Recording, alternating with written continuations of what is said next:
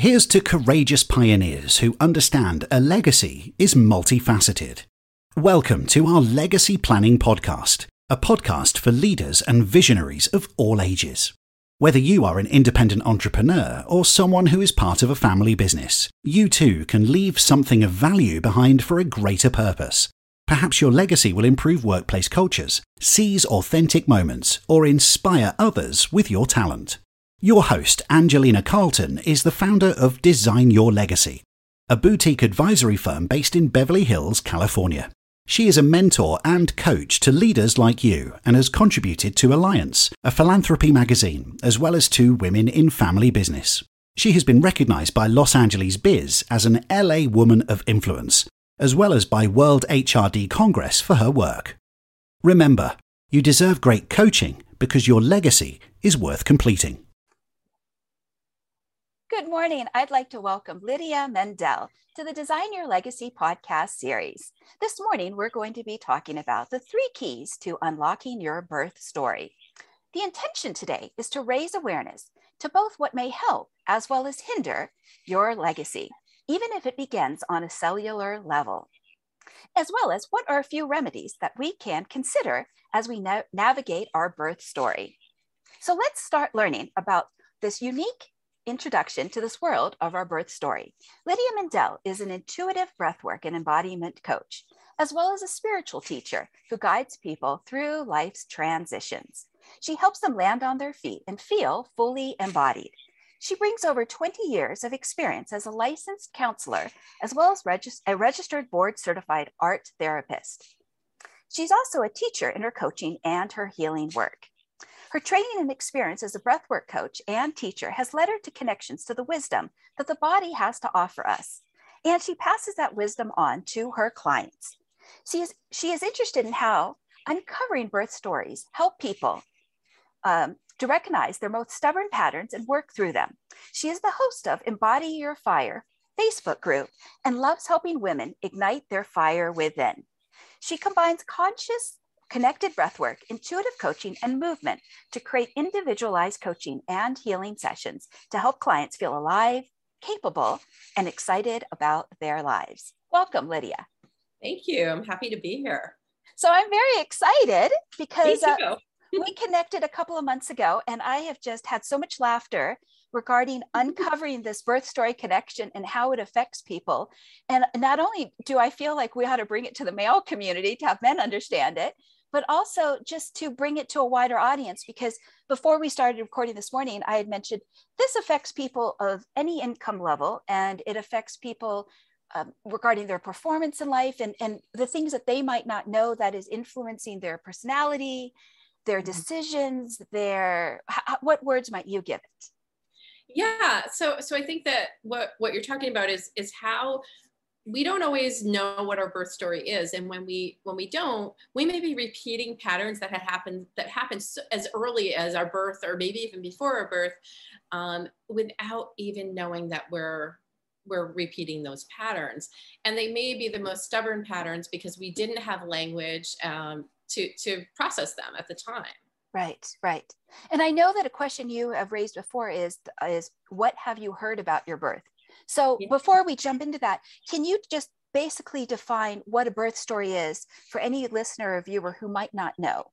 Sure. So your birth story really starts around conception. So what was happening in your parents' lives? Did anything tragic or any trauma happen during the time when your mom was pregnant?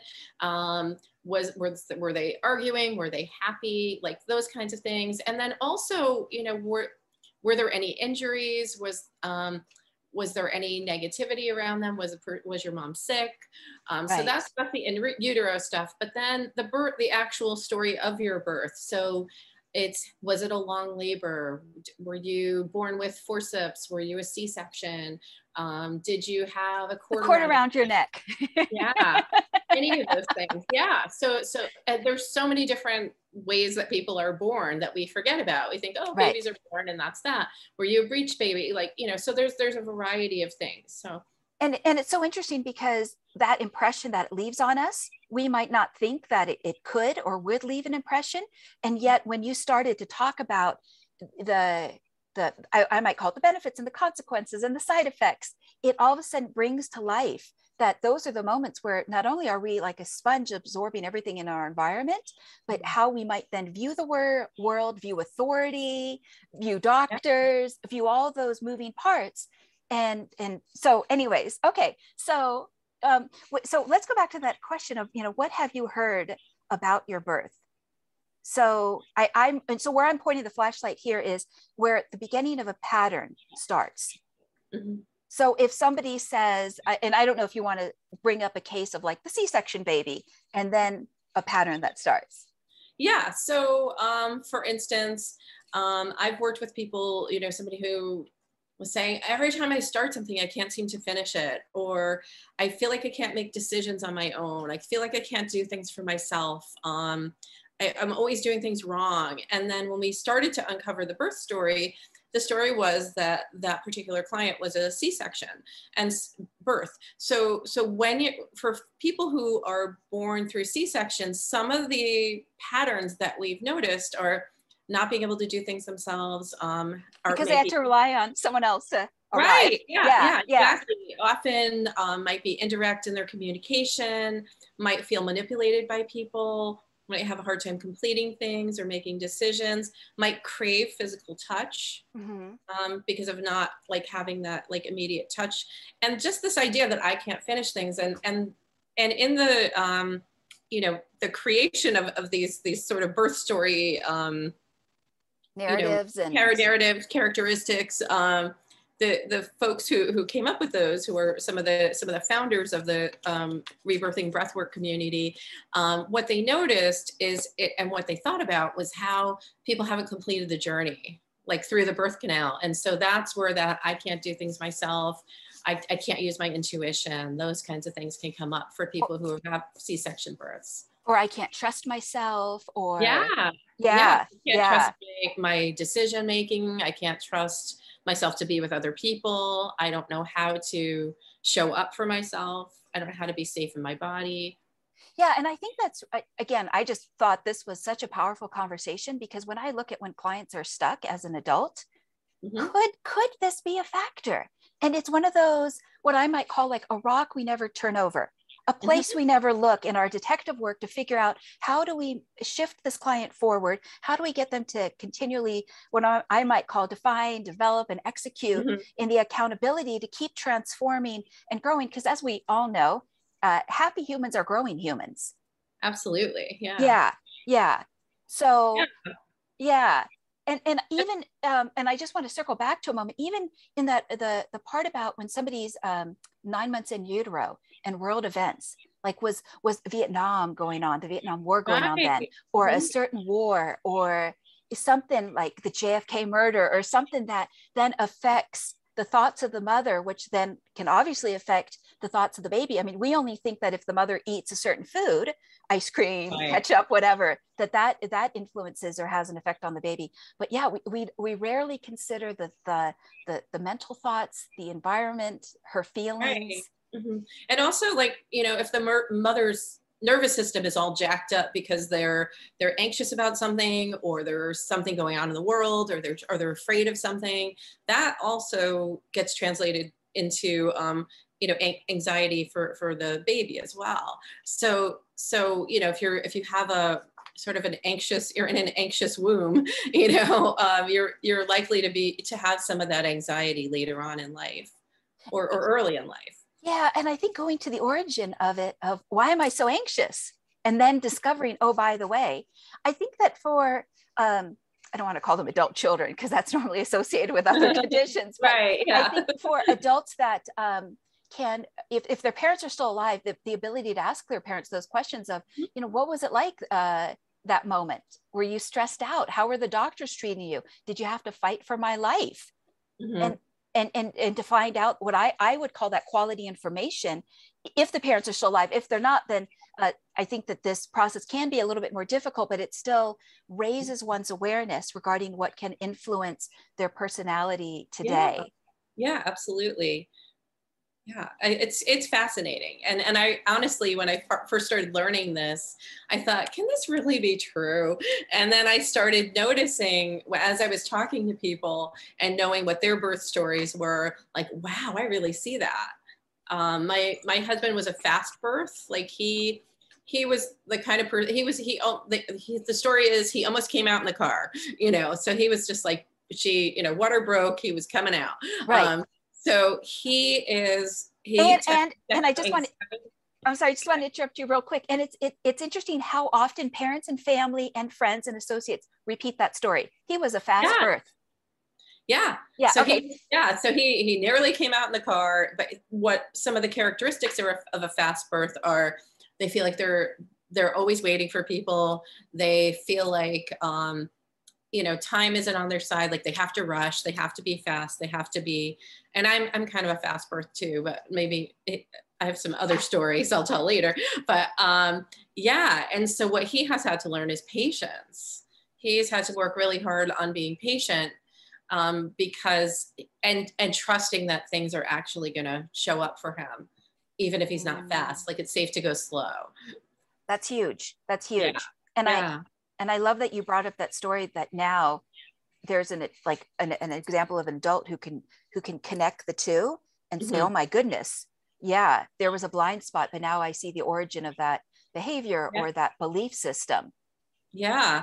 Yeah. And I was just thinking, like, he likes to run. So when he had an injury, he walked, and he said, I walked and it was okay. It was just as effective for exercise, but it was like, oh, I don't have to be moving so quickly all the time. Yeah. So even if the patterns continue to come up, you at least having an awareness, you can do some things to slow them down or to change the narrative around them. Absolutely. And we'll get to the remedies in the second half of this. I just thought, we'd break down some of the different entrances into the world, introductions. Yeah, definitely. And I love, again, that you connected that, I might call it like an unconscious or a subconscious belief system of, and they say in human nature, how we do one thing is how we do everything. So when he had that aha moment of, I can walk and it's still effective, right? That can be such a thought shift to somebody. Yeah, it's a big deal. It is. It's an absolutely big deal, because a lot of times people think there's only one way to do something, and that there will be results. And then when they learn there could be a second possibility, it's like just like mind blowing. Yeah. Yeah, it is. It's absolutely mind blowing, because I think people sometimes they get, I don't want to say stuck in something, but they think that it's only like this. And then it's like when you crumble those brick walls. Right. Yeah. It's amazing. It's like a light shines down from the heavens, and it's like singing angels, and they're like, wow, there's another way to do this, and nobody ever told me. Yeah, right. Yes. They always forget to give us the memo in the white paper. Right. Exactly. Would you speak a little bit about the babies that come into this world with the cord around the neck? And I just want to explain briefly to the listener or to the viewer that we had originally connected through the Lady Maid community, and there was a group of women, and they were very lively and talkative and chatty, because this was so personal to them when they were discovering the connections in real time. So So babies who are born with a cord around the neck, or adults who are discovering that they were born that way, often can feel strangled in relationships. They might not like their top buttons, or not like wearing ties, or not want anybody to be anywhere touching around their neck.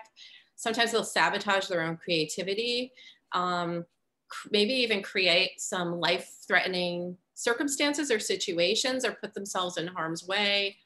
It's like they're kind of like wired for struggle. Like, if I need to struggle to survive, is really the message that cord around the neck births will the message, the highest message that they're receiving.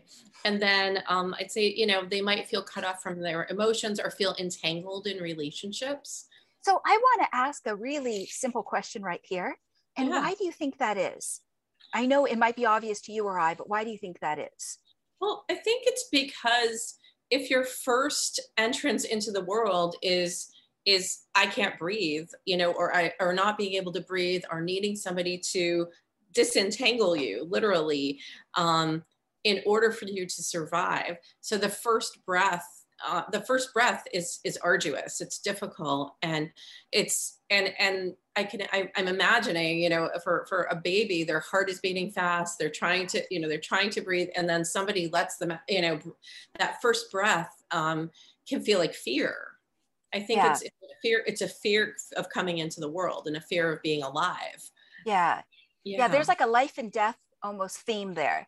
Yeah, definitely. It's definitely, it feels a lot like the idea of being strangled, like using that as a metaphor. So strangled in relationships, strangled in decisions, strangled in struggle. And also this idea that strangled in daily life. Sorry, go ahead. Everything is a struggle and everything is an obstacle, because my first entrance into this world, if you're one of those babies, is, I'm stepping in, I'm trying to come into this world, and I'm not allowed because I have this beginning obstacle first, like right out of the womb. Yeah. Yeah. Talk about an unfair advantage or or an unfair.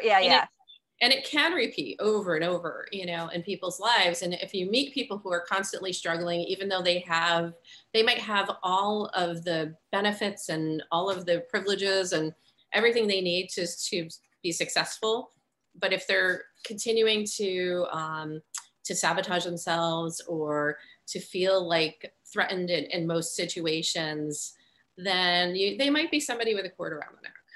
Interesting. Yeah. It's quite a struggle. It's like, welcome to this world. Here's your first struggle. Yeah, we'll meet you with struggle. How nice is that? It's terrible.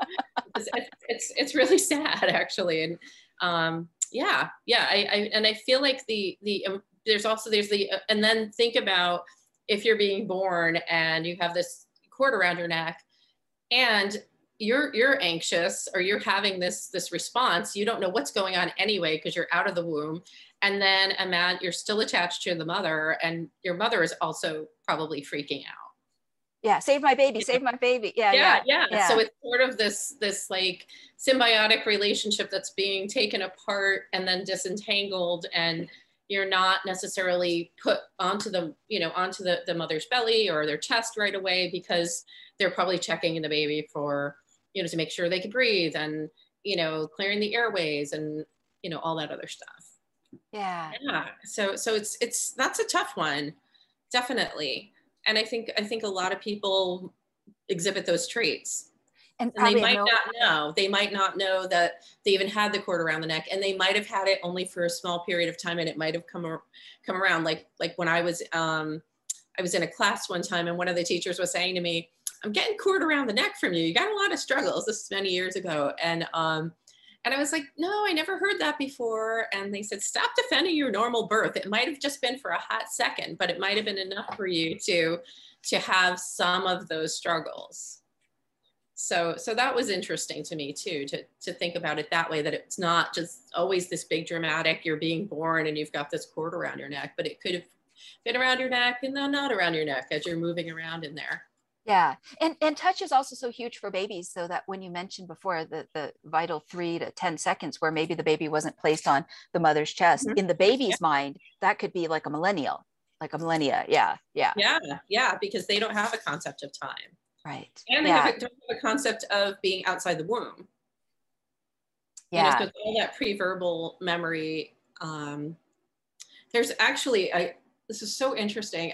Now I'm thinking of this story. So I saw a video, and it was about a mother and a daughter who didn't bond. And I think the baby was taken away quickly because she had some problems. And so they went to this play therapist, and the child actually reenacted the birth with the dolls and the toys. She gravitated towards hospital stuff. Okay.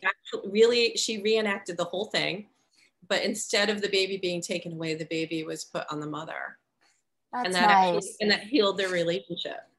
That's really nice. Yeah. And it's wild, like, because it's in that weird part of your brain, that pre-verbal memory part of your brain that maybe you don't have the words for, but she had the visuals, and it was a very deep wound for that child. Yeah. And I love that the solution was so simple. Mm-hmm. Yeah. Yeah.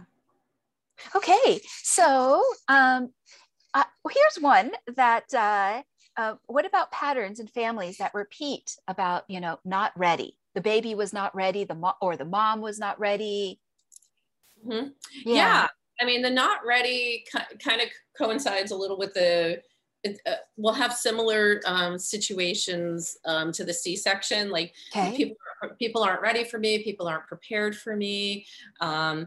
Nobody's paying attention to me. Those kinds of feelings might come up. So if, or maybe I'm unwanted, or I'm not fully wanted. Yeah. Or I'm not wanted, or I'm not wanted in a specific way, or I interrupted everyone's lives, like those kinds of things, like feeling like you're always interrupting people, feeling like not really, I guess, especially like for an early birth, that Preemie. that can just, preemie, even it could be disruptive. They can feel like they, again, like, maybe they're not complete. Maybe they don't have enough time for things, stuff like that. Yeah. And I just want to emphasize again that it's amazing how much these messages start at that moment and then get repeated the first 18 years of somebody's life or longer. And my in-career challenge to anyone who's watching or listening is to find out about the narrative of when you were first born and how that might affect you today. So here's a hot topic that was very much an emotional touch button during that Lady Maid conversation, which is born the wrong gender. Yeah. So I don't think so much now, but I think in the past a lot there was much more emphasis, like, on we want a boy, we want a girl. I feel like people aren't as wedded to one or the other as much as they were 10, 20, 30 years ago. Okay. So I have a friend who was born a boy, but the whole time they decided he was a woman. He was going to be a girl child. So the whole family was ready for a girl. And then when he showed up, it was like, oh, we don't know what to do with this. So the disappointment. So they can feel like they're disappointing people, or that they're being a disappointment, or they might be disappointed by other people, might feel really resentful in relationships because they don't know what to expect. Mm-hmm. Feeling unaccepted. Sometimes puberty can be really difficult because that message in their minds is saying, well, you should have been a girl, and then puberty happens and you're a boy, and boy puberty happens. It's like it's a different kind of situation. So I think it adds confusion. It adds a lot of confusion, and I think when families prepare for somebody, and I think when I think about it more and more, I think about it like people who were born like 30, 20 years ago, or 30, 40. No, I'm thinking my age, but 30 years before that, I'm not. Anyway, but people were born a long time ago. I think that there 50s, was value, 60s, 70s. Right. There was like a lot of value placed on specific orders of children. Like you have a boy, then you have a girl, or you have, sons and not daughters. And depending on where you are culturally, there's definitely, some value judgments on which type of child you produce. Sure. Yeah. I was most surprised by the number of women in the Lady Maid group that were born the wrong gender. Their parents wanted a boy. Yeah. And the reassurance that they needed to find that it was okay to be themselves. Mm-hmm. Yeah. And I think sometimes when you're firstborn, I think a lot of firstborn people are expected to be boys. Interesting. Specifically in some cultures, where boys are more valued, you have a boy first. Yeah. Yeah. I just wanted to share two thoughts. The first one is that when I think about family businesses, it used to be that the business would pass to the son. Mm-hmm. It was like Smith and Sons, over the door or Right. whatever it was. And now a lot of women are coming forward, whether it's the hospitality industry, whether it's wines, whatever that family business is. And now it's the daughters that are stepping forward to manage. And so, yes, I think this world has become in some ways more equal when it comes to talent or, who can do the job best. But you're right. I think 50s, 60s, 70s, and before that, it was, in a patriarchal society, it will definitely be passed to the son. So we definitely want a boy. So if a girl comes out, the messages that can be around that, and then how much she can carry that with her the rest of her life. Like when I was chatting with Dov Barron on this legacy series, he mentioned the number of women that used to be men. And what he meant by that is that they would just be in their masculine energy, because to them that was what was acceptable. They had yet to accept and or celebrate their feminine qualities as being wonderful, as being delightful. Yeah. And I think that's a huge piece of it too, is if you're expected, so say you're born a girl and you're expected to be a boy, you might only use your kind of the masculine parts of yourself until you decide that you can balance those out, masculine, feminine, whatever that looks like for you. And so, and to recognize that like your presence is okay as a woman, as a man. Yeah. I think it's huge. I think it's it really can free a person, because if they think, for instance, like how the definitions, like there's the definitions in the dictionary, but then there's how we personally define things. And for instance, if femininity is defined as weak, or femininity is defined as unwelcome, or whatever words other people may have given to it, given the messages from the first day that we were born and the 18 years that followed, it's very interesting to unravel that and then ask ourselves the question, do we want to continue to believe that? Or do we want to come up with new definitions and new meanings? Right. And I think, depending on how open a person is to exploring that, and how open they are to connecting to those different parts of themselves, then the more they're going to be able to change those and find the balance that works for them versus what they've been told, what they've been conditioned to believe about themselves and about what femininity and masculinity look like. Yeah.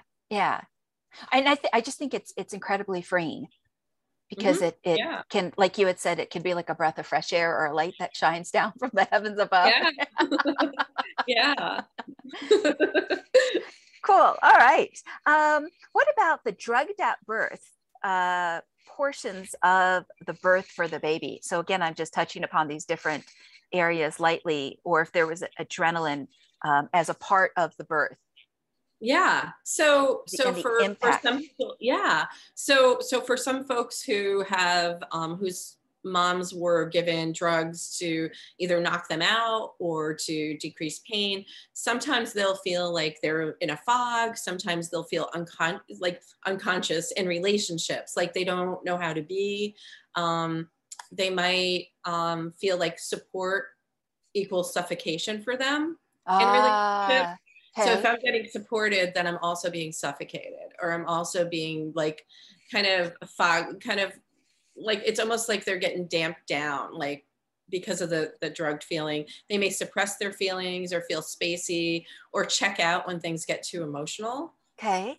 Yeah. And I've seen it. I mean, I've seen it when I've been in trainings, and I've literally seen people nod off, like, as we're getting to talk about things that are highly emotional, and it's fascinating. Is it because it's too much, or they've never navigated through those waters before? We haven't navigated through those waters. Yeah. And so when things get heightened, it's like, they just. Do you think they just emotionally shut down as a safety mechanism? Yeah. Interesting. Yeah. It's a safety mechanism, and it's also a condition of having the drugs in their system.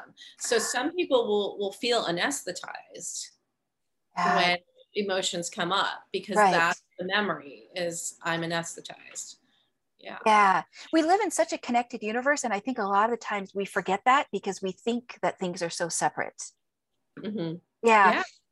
it also reminds me of that experiment by Dr. Emoto, the Japanese scientist, and he had the plates of water. Yeah. And he would speak words to the water like, I love you, or I hate you. And then the effect on the snowflakes, the ice, the water crystals. Right. Yeah.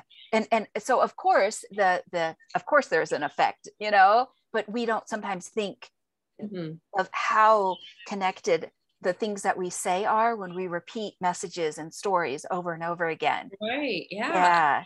Yeah. And that's another thing too, is like when you hear the story of your birth, some people hear the same story. Like earlier I was saying, you almost came out in the car, or, I was in labor for 36 hours, or, so people hear these stories over and over. So like if somebody's has a long labor, they might think I hurt people. Yeah. That might be the message. And then it gets reinforced by the telling of the story. Yeah. So even if there's that cellular memory, and then it gets activated by the story. Triggered verbally. Absolutely. Yeah. So would you share your story about authority? Yeah. So our birth stories can actually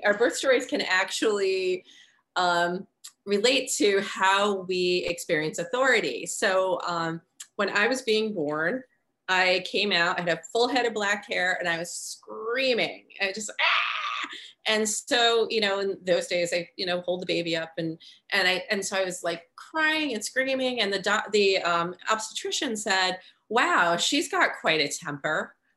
So that's a story that I heard my whole life. So what I realized is I never trusted people who were in authority positions, because I felt like they didn't know how to talk to me. They didn't know how to take care of me, and that they were stupid. Like, that's really how I felt. Like, so when I went to school, I'm like, these teachers don't know what they're doing, or anybody who was, taking care of me or charged with my care for the day, I was always suspect of them. So I think it's an interesting pattern that I held on to. And then I started to work with, coaches and mentors and different people who were leading beside me and not sort of above me or telling me, this is how you are.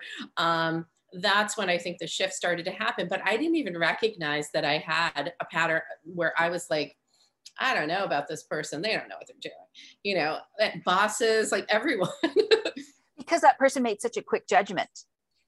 Right. Yeah. Like immediate. And I think I was pretty angry as a child, a lot of times, because I didn't trust that people knew what they were doing, and I would become frustrated because so there's a whole story behind that, and so I was like, wow. And so I actually did a whole forgiveness process when I was in a training on my obstetrician, to release some of that stuff so that I could move forward and say, okay, there are people who are authorities, but I don't have to react to them as adversarial, or, I don't have to see them in a way that makes them my enemy or makes them, or I've proven them wrong before they've even started. Yeah, it's interesting because when you don't buy into what they say, you're free. Right. Yeah, but when you're obviously a baby, that power that they can have over you, even if it's misperception, is overwhelming. Well, they said blah, blah, blah. Yeah. Right.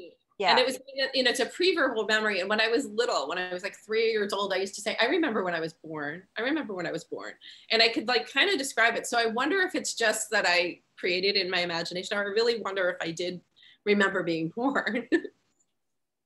Yeah, and I love the comment you made before, I don't have a temper, I'm a baby. Yeah, seriously. I'm sort of like, you're going to tell me I have a temper? I just got out of here. I'm a baby, for God's sake. Exactly. Yeah. I mean, how can you have a temper when you don't even know where you are? I know. You don't know what emotions are yet. So I think that was hilarious. I'm like, I'm just a baby trying to be born here. Yeah. And it's interesting because when that obstetrician said that, then obviously your parents remembered it. The story got told and retold.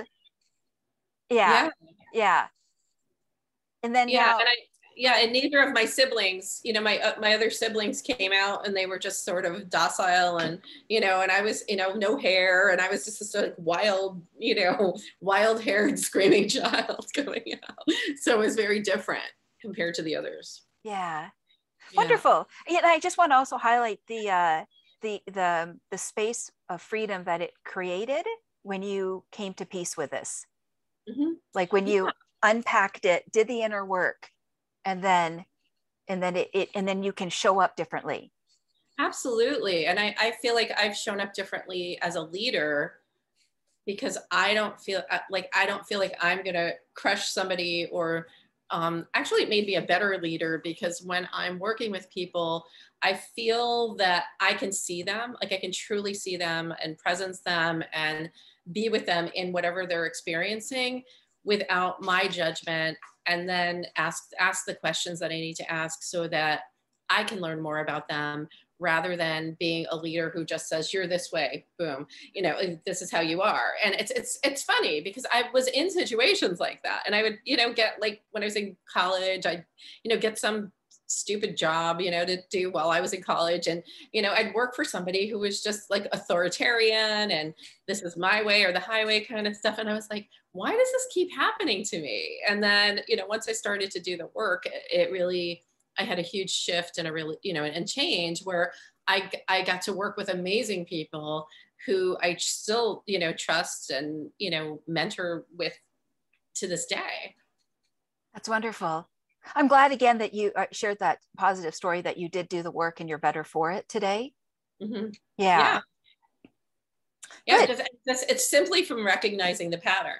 Yeah. And I think that's the thing, is like, once you know it, then you can see where it's played out in your whole life. And it's like, oh, okay, now I got something to work on. It's not the thing I thought it was. It's this. Yeah. And I think a lot of times that feedback is so vital, because we can't always see ourselves, and the advice and insights from other people can truly develop us so that we keep growing and we don't just stay in one place. Because one of the things I've noticed as an adult is people can either grow forward, and some adults don't grow forward, they could also grow backwards. Mm-hmm. Yeah. Yeah. Yeah. And it's an interesting thing to see, because you can tell them, but if they don't want to hear it and they're not ready to hear it.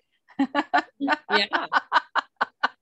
Yeah, I've definitely experienced that. Yeah. Yeah. Okay, so before we get to some of the remedies and solutions, I also wanted to touch upon something that I found just so profound during our last conversation, which was a lot of times women weren't believed in the 50s, 60s, 70s, and so forth, when they're in the operating room or with doctors. And I thought, that's so interesting, because if the mother gets stressed out, the direct effect that it has on the baby is, obvious. And yet so many women struggled with telling their doctor the truth or what they're feeling and being believed. Yeah. And I think depending on what era we're talking about, people trusted that the doctor would know what to do, or that the doctor would know so they didn't have to say it, or they were afraid to say how they were feeling. And also just the way that, babies are born. I mean, in other places, people use gravity. I mean, that's how babies, so let's make it convenient for the doctor and put you at eye level of a doctor, with your legs like this, which isn't exactly the most comfortable way to push out a baby. So I think that that's part of it too, is that women suffered those like indignities of not having options on how to give birth once it became medicalized. Because I think when midwives were more prevalent and people, years ago, would have babies in the home and things like that, it was a more natural process. But when it became medicalized, I think then it became about the comfort of the doctor. Which again, I just thought was so interesting. I hadn't realized how often the voice of the mother was not heard. Yeah. Like that was just the rules. This is how we do it. And totally didn't listen to her. Yeah. And again, the effect on the baby. So if I bring up narcissism for a moment, we need nurturing mamas in this society so that narcissistic children don't get created, which means, in my view, women ought to be listened to more. Women ought to be believed more. They ought to be heard. Yeah. And I mean, you don't know what kind of kid you're going to get, and sometimes the birth story, the birth story definitely impacts on that. But I think that more that a woman is nurtured and taken care of, respected throughout the whole process, and respected throughout that whole process, the more that the the little person she gives birth to is going to also feel some of that energy. He or she will feel safe or not. Yeah.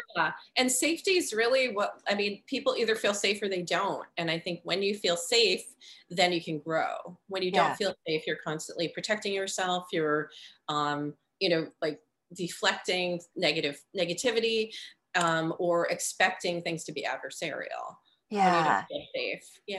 Yeah. So that's just a plug out there for any of the physicians who might hear this. And I know that things are somewhat different today, but again, I was shocked with the pattern of the number of women who were born who were expected to be male. And I was also just shocked because, I'm not necessarily in the world of, kind of this doing this day in and day out to know the nuances. But I just thought, if women could be treated better regarding this whole medical process, it definitely can have a positive ripple effect then going forward that's like the start of the race of that child, like if it's a NASCAR race, the flag goes down.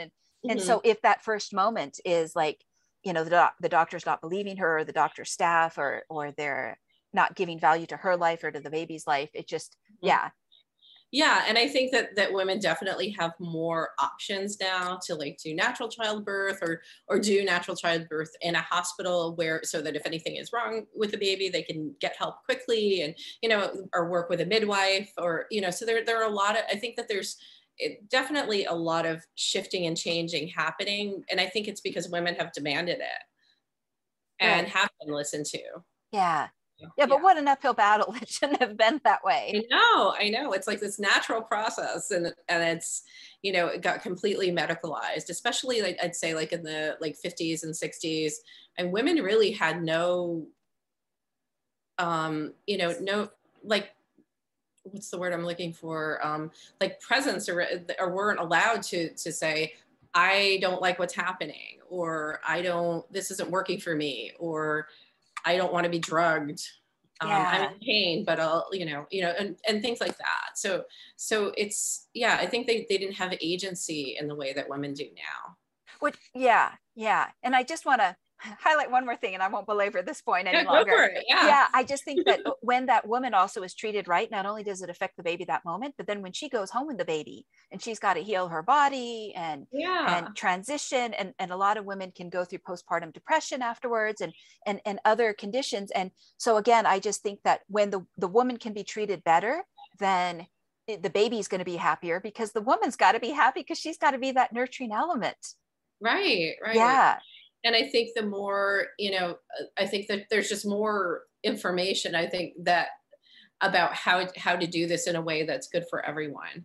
Than maybe there was when, oh my God, now we have to do this in a hospital, like these male, and all the doctors were male, Sure. They're like, no more midwives. Ooh, what do I do with this? Like, it's a medical condition. It was treated as a medical condition versus a natural life process. Yeah. Yeah. Thank you for shining a light on that. Okay. Yeah, sure. So would you introduce any of the remedies or benefits? And if you'd like to, whatever you pick. Yeah. So the way that I learned about all these different birth types was through studying rebirthing breath work, also known as conscious connected breath work. And the reason we call it rebirthing is because it's about renewal. And it's also about learning about your birth story so that you can you can rewrite the story. So one of the ways that we do that is through conscious connected breath work. So I would work with, your birth story and any things that might be coming up for a person right now in their lives. And the way that I would do that is in a conscious connected breath work session or rebirthing breath work session, where we would do a circular breath for approximately an hour. So usually a session goes, you talk about what's going on, you get some information, an initial session, I would find out the birth story. I would find out, anything that's happening right now and try to make some connections. And then, and then we would talk a little bit and then breathe for a full hour. So the person is lying down on their back and they're breathing in a circular breath, which means that there's no starting or stopping between the inhale and the exhale. So it's a fluid motion. So it's kind of looks like this. I don't know if you can really see it, but. So In through the nose, out through the nose, or in through the Nope. mouth and out? All Oh, through the mouth. oh, okay. So we're breathing right directly into the lungs. So we're not sort of bypassing through the nasal passages. We're going straight into the body, and breathing. It's almost like when you take your first breath, you're breathing through your mouth usually. So it's breathing in a way that calms the nervous system, and it also you may release some energy. So a lot of people have a release of energy or release of emotion while they're breathing. Some people actually experience their birth, but that's not really our goal. We're not trying to make you remember your birth. We're not trying to make you feel any specific way. It's really about whatever comes up for you, because your body isn't going to let you experience anything that you're not ready for. Yeah. And it's fascinating because if our bodies are made out of 90% water, I don't remember the exact statistic, then of course it holds memory, just like those Emoto snowflakes, Dr. Emoto. Yeah. So as you breathe, it's like you can let go of certain memories, or you can let go of certain emotions that might be clogging the system from higher vibrations and flow. Right. So people may feel certain, like some people, I've had people where their feet just feel cold. So I have them like move the breath, like imagine the breath going all the way down to your feet and really breathing life into the entire body. Mm-hmm. So it's really about experiencing your aliveness and being who you are in this moment, and that you're safe, and to do it in a safe container where you can experience the emotions, talk about what's coming up from you, and then breathe through it so that you actually complete some of those emotions. Because so many times we hold things in when we start to feel things, rather than crying or laughing. I mean, I've had people laughing hysterically, and you can heal just as well from laughing or crying or screaming, so it's so I think sometimes people have this idea that if they don't cry or they don't emote enough, that they're not doing it right and they're not releasing. But sometimes it's really funny, and something really disturbing can be laughter could be a way to release that. So, and sometimes you're always releasing. You might not know what you're releasing, but with every breath you're releasing something a little bit more. Yeah. And I also wanted to add to what you're saying, that it allows somebody to become fully present when they are safe that moment in that breathing, because I can see so many people out there, and some people are fully present, but there's a whole bunch of people who are not fully present. Their mind is somewhere else, whether it's on what's stressing them out, or a past wound, or it's just somewhere else, or they're just, I also see it like if they're behind the wheel, and it's like they're just zoned out in, I don't know, some other place. And that's not because traffic is boring. That's because they just aren't fully present. It's like they're even dragging their body around. Yeah. It's funny because I was talking to a friend who also does this work, and it's like, when you go into a store or somewhere, like you can really tell when somebody's we call it like unconscious. They're sort of not consciously doing, not unconscious, like really unconscious, but not conscious of how they are in their body. And it's fascinating. So the cool thing about doing the breath work is that you have someone holding space for you. And you get to all you have to do is breathe and just let whatever comes up come up. And sometimes it's blissful and peaceful, and sometimes it's there's a lot of moving around and or crying or being upset, or sometimes it's really relaxing. So it really depends on where you are and what you're releasing, and it's always helpful because it brings aliveness into your body. It oxygenates your cells so that you're feeling more alive, you're feeling more connected to your body.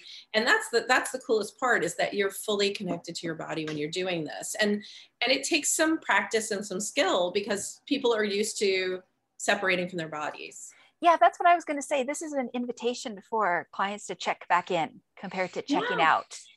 Absolutely. And the cool, I always say, like I used to have this period of my life where I was like this like little floating head, and I just float around, and then I had this body that just carried my head places, and whatever. And and then like when I started doing this work and I started doing dance and other things, I was like, oh, okay, I am dropped in, and it like drops you into your body, and it feels, and then people really get to experience what feeling alive feels like versus what they decide to tell themselves it feels like. Yeah. And life can be more interesting than just existing. Yeah. So I'm going to do a plug for coaching right here. This Yeah. coaching and psychology type mindset where that coach, one of the benefits of coaching is when a coach holds that space. Yeah. And then the magic happens within that bubble. And not only does that magic happen within the bubble, but also in between sessions. You know, it could be a Wednesday night and all of a sudden that aha moment hits them, or they make space for more because they made space for, you know, a new concept in that one moment of the bubble. And then they can go out and start to make little small changes that are positive in their life, you know, such as checking back into their life compared to, and checking back into their body even. Yeah. And I think that's the magic of coaching and breathwork coaching and all of it together, is just that people, it's not necessarily exactly what happens in the session, because our bodies continue to heal and to change and to grow outside of session. And then when you connect again, it's, you know, sometimes people say, wow, you know, like you said, like, I saw you on Tuesday, but on Friday I had this like amazing, like, aha moment. And and that's like the beauty of it, is it's not like you go and somebody does something to you and then you think you're done. Because I think there's a lot of like spiritual bypass that happens, or learning bypass, I guess I'll call it, where people say, okay, I went and I had this thing and now I'm done. I'm good now. And you know, I feel like healing and becoming yourself is like a lifelong process. Like, I'm not saying you have to be doing like hard work and unearthing everything forever, but I think if you want to be, you know, sort of a human being who's growing and changing and learning more about yourself every day, that's where this comes in, like this, with the coaching or breath work, and where people get to experience it outside of the session. And so it's really cool. It is really cool. And it allows them to be in their life, compared to, when does 5 o'clock happen? Or I'm rushing to get to the end of my life. It's like, no, come back into your life. Enjoy this experience. Yeah. Yeah. And I'll also do a quick plug for Legacy, that one of the things that surprises me the most is lack of self-worth is one of the greatest determinations of whether someone will carry out their life's legacy. Yeah. Yeah. That was such a shocker to me, because that pattern came up again and again. And I thought, you know, it's not college education, it's not net worth, it's not assets on the portfolio. It's how they feel about themselves, if they're worthy enough. Yeah. Yeah. There are people who have none of those things, but have just been such important figures in people's lives, and they feel great about themselves and they shine that out on everyone. And that's their legacy. Yeah. Yeah. Yeah. So again, that's why I wanted to bring up this unlocking your birth story, because what if somebody's idea of their worth, their self-worth, came from that first moment, or those 9 months, or something that was beyond their control, but yet that story commences and then gets repeated, and then we think that we are glued to that story, and we don't have to be. Right. Yeah. Right. Okay. Yeah. So would you share the second remedy? Yes. Okay. So oftentimes what I'll do as I'm working with somebody, doing breathwork coaching, is we'll work with affirmations. So I'll give you some examples. So say for somebody, somebody who is a C-section birth, I might say something like, it's safe to be in my body, or I forgive myself for doing things differently. It's safe to finish things. It's safe to finish things. Right, because oftentimes people who have had a C-section birth have trouble finishing things or need help finishing things. You know, so I would say, you know, I'm safe in my body, I'm safe, you know, it's safe to finish things. So the way that I would do that is, so I'll have people write out their affirmations, and I write them 15 times a day for a week, just to get that into their brains, that to change the message. So what we're doing is we're changing the message. And the neural net. Yeah. That I'll do is I'll have them do their affirmation. I'll write a line down the middle of the paper, affirmation on one side, and then their response on the other side. So what I love about this is anybody can do this. Yeah. Anybody can do this if they have a pencil and a paper anywhere in the world. And the greatest villain in all of this is going to be the voices in our head that want to So you have your paper, right? And it's backwards for you guys, but so your affirmations on this side. So you can say, it's safe to finish things. And then your automatic thought on this side. No, it's not. No, it's not. Right. So no, it's not. And you say it's safe to finish things. You say, I'm afraid to finish things. So what that does is it gives you recognition of what those thoughts that maybe you don't even realize you have about that particular topic. So if you notice that you're not finishing things a lot, but this really brings to light the messages, the subconscious or unconscious messages that you're telling yourself, because we get these, we think the same, so many thoughts all day long, and most of them are the same thoughts over and over and over.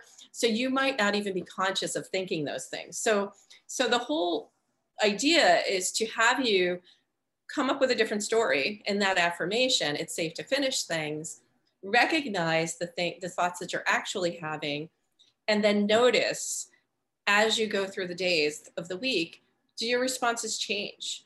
Does your response, do you not have a response? Because if there's not a response, you don't have to wait for it. You can wait a beat and see, but notice if there are no responses. And so it's really a rewiring of your brain around that particular issue. Yeah, I just love it because it's available to anybody if they're committed to doing the inner work. And so 15 times a day, that could start at like 7 a.m., 8 a.m., 9 a.m. And it's like really just talk about repetition. And I know that when things are done in play, it's a lot easier on the mind. Yeah. It also reminds me of when I was chatting with Cynthia Lloyd Darson, what she called the inside team, giving the microphone to those voices in her head and saying like, speak now. And so if that voice says, oh no, it's not safe to finish things, at least we're giving the stage or the platform to that voice so they can, get out what they need to get out, compared to like shoving it down, which I think in society, a lot of times we don't take the time to kind of like flesh out these things. We just want to put like a sticker on it and say like, fix it. Or I think sometimes people use affirmations where they're just like, oh, I have them on Post-its all around my house, but you're not really working with them. So when you sit down to write this 15 times, I would do it in one go. So you write it and then you get a response, write it, get a response, and do it, and each day when you do that, it's doing the work around it versus just like trying to believe something that you're not quite ready to believe. You don't have to believe it. And affirmations are written in the affirmative and they're written in the present time. Yeah. So that you can start to believe in the present time that works. Yeah. Yeah. It's very cool. I think it's very cool. Yeah. And the final question, what would you like your legacy to be, and or what top 3 values do you get to honor? So for me, I would say I would like my legacy to be a legacy of freedom, teaching people how to be free in their bodies, in their lives, and their minds and spirits. And I'd say my top values are freedom, fun, and freedom, fun, and connection. Wonderful. That's beautiful. Thank you. And I definitely believe that when somebody understands this connection with our birth story and where they are at today regarding their choices and behaviors and perspectives, that definitely helps their legacy. What words might you give it as we come to a close? What words might I give? Can you repeat the question? Sure. That when there is a breakthrough in this area, how can that better help somebody define, develop, and execute their life's legacy? So I think when you find out what your birth story is and how it's impacting on your life, you can start to make the decision that I don't want this to be how I'm remembered. I don't want to be the person who is never finishing things, or the person who is afraid to be fully in their body, or, so you can recognize that and then start to make changes and ask yourself, what do I want my legacy to be? Who do I want to be? How do I want to show up? And how do I want to be remembered? And I think that's the beauty and the gift of knowing your birth story, is that it can help you to change a legacy that you might feel is ingrained in you, and you can flip it. That's powerful. Well said. Okay. Thank you so much, Lydia. It's been a pleasure to chat with you on this subject. Thank you for bringing your fun and your ideas and this education to whether men are listening or women. And may it bless any of the viewers and listeners out there. Thank you so much for having me. It was really fun. Okay. Thank you so much. Thanks.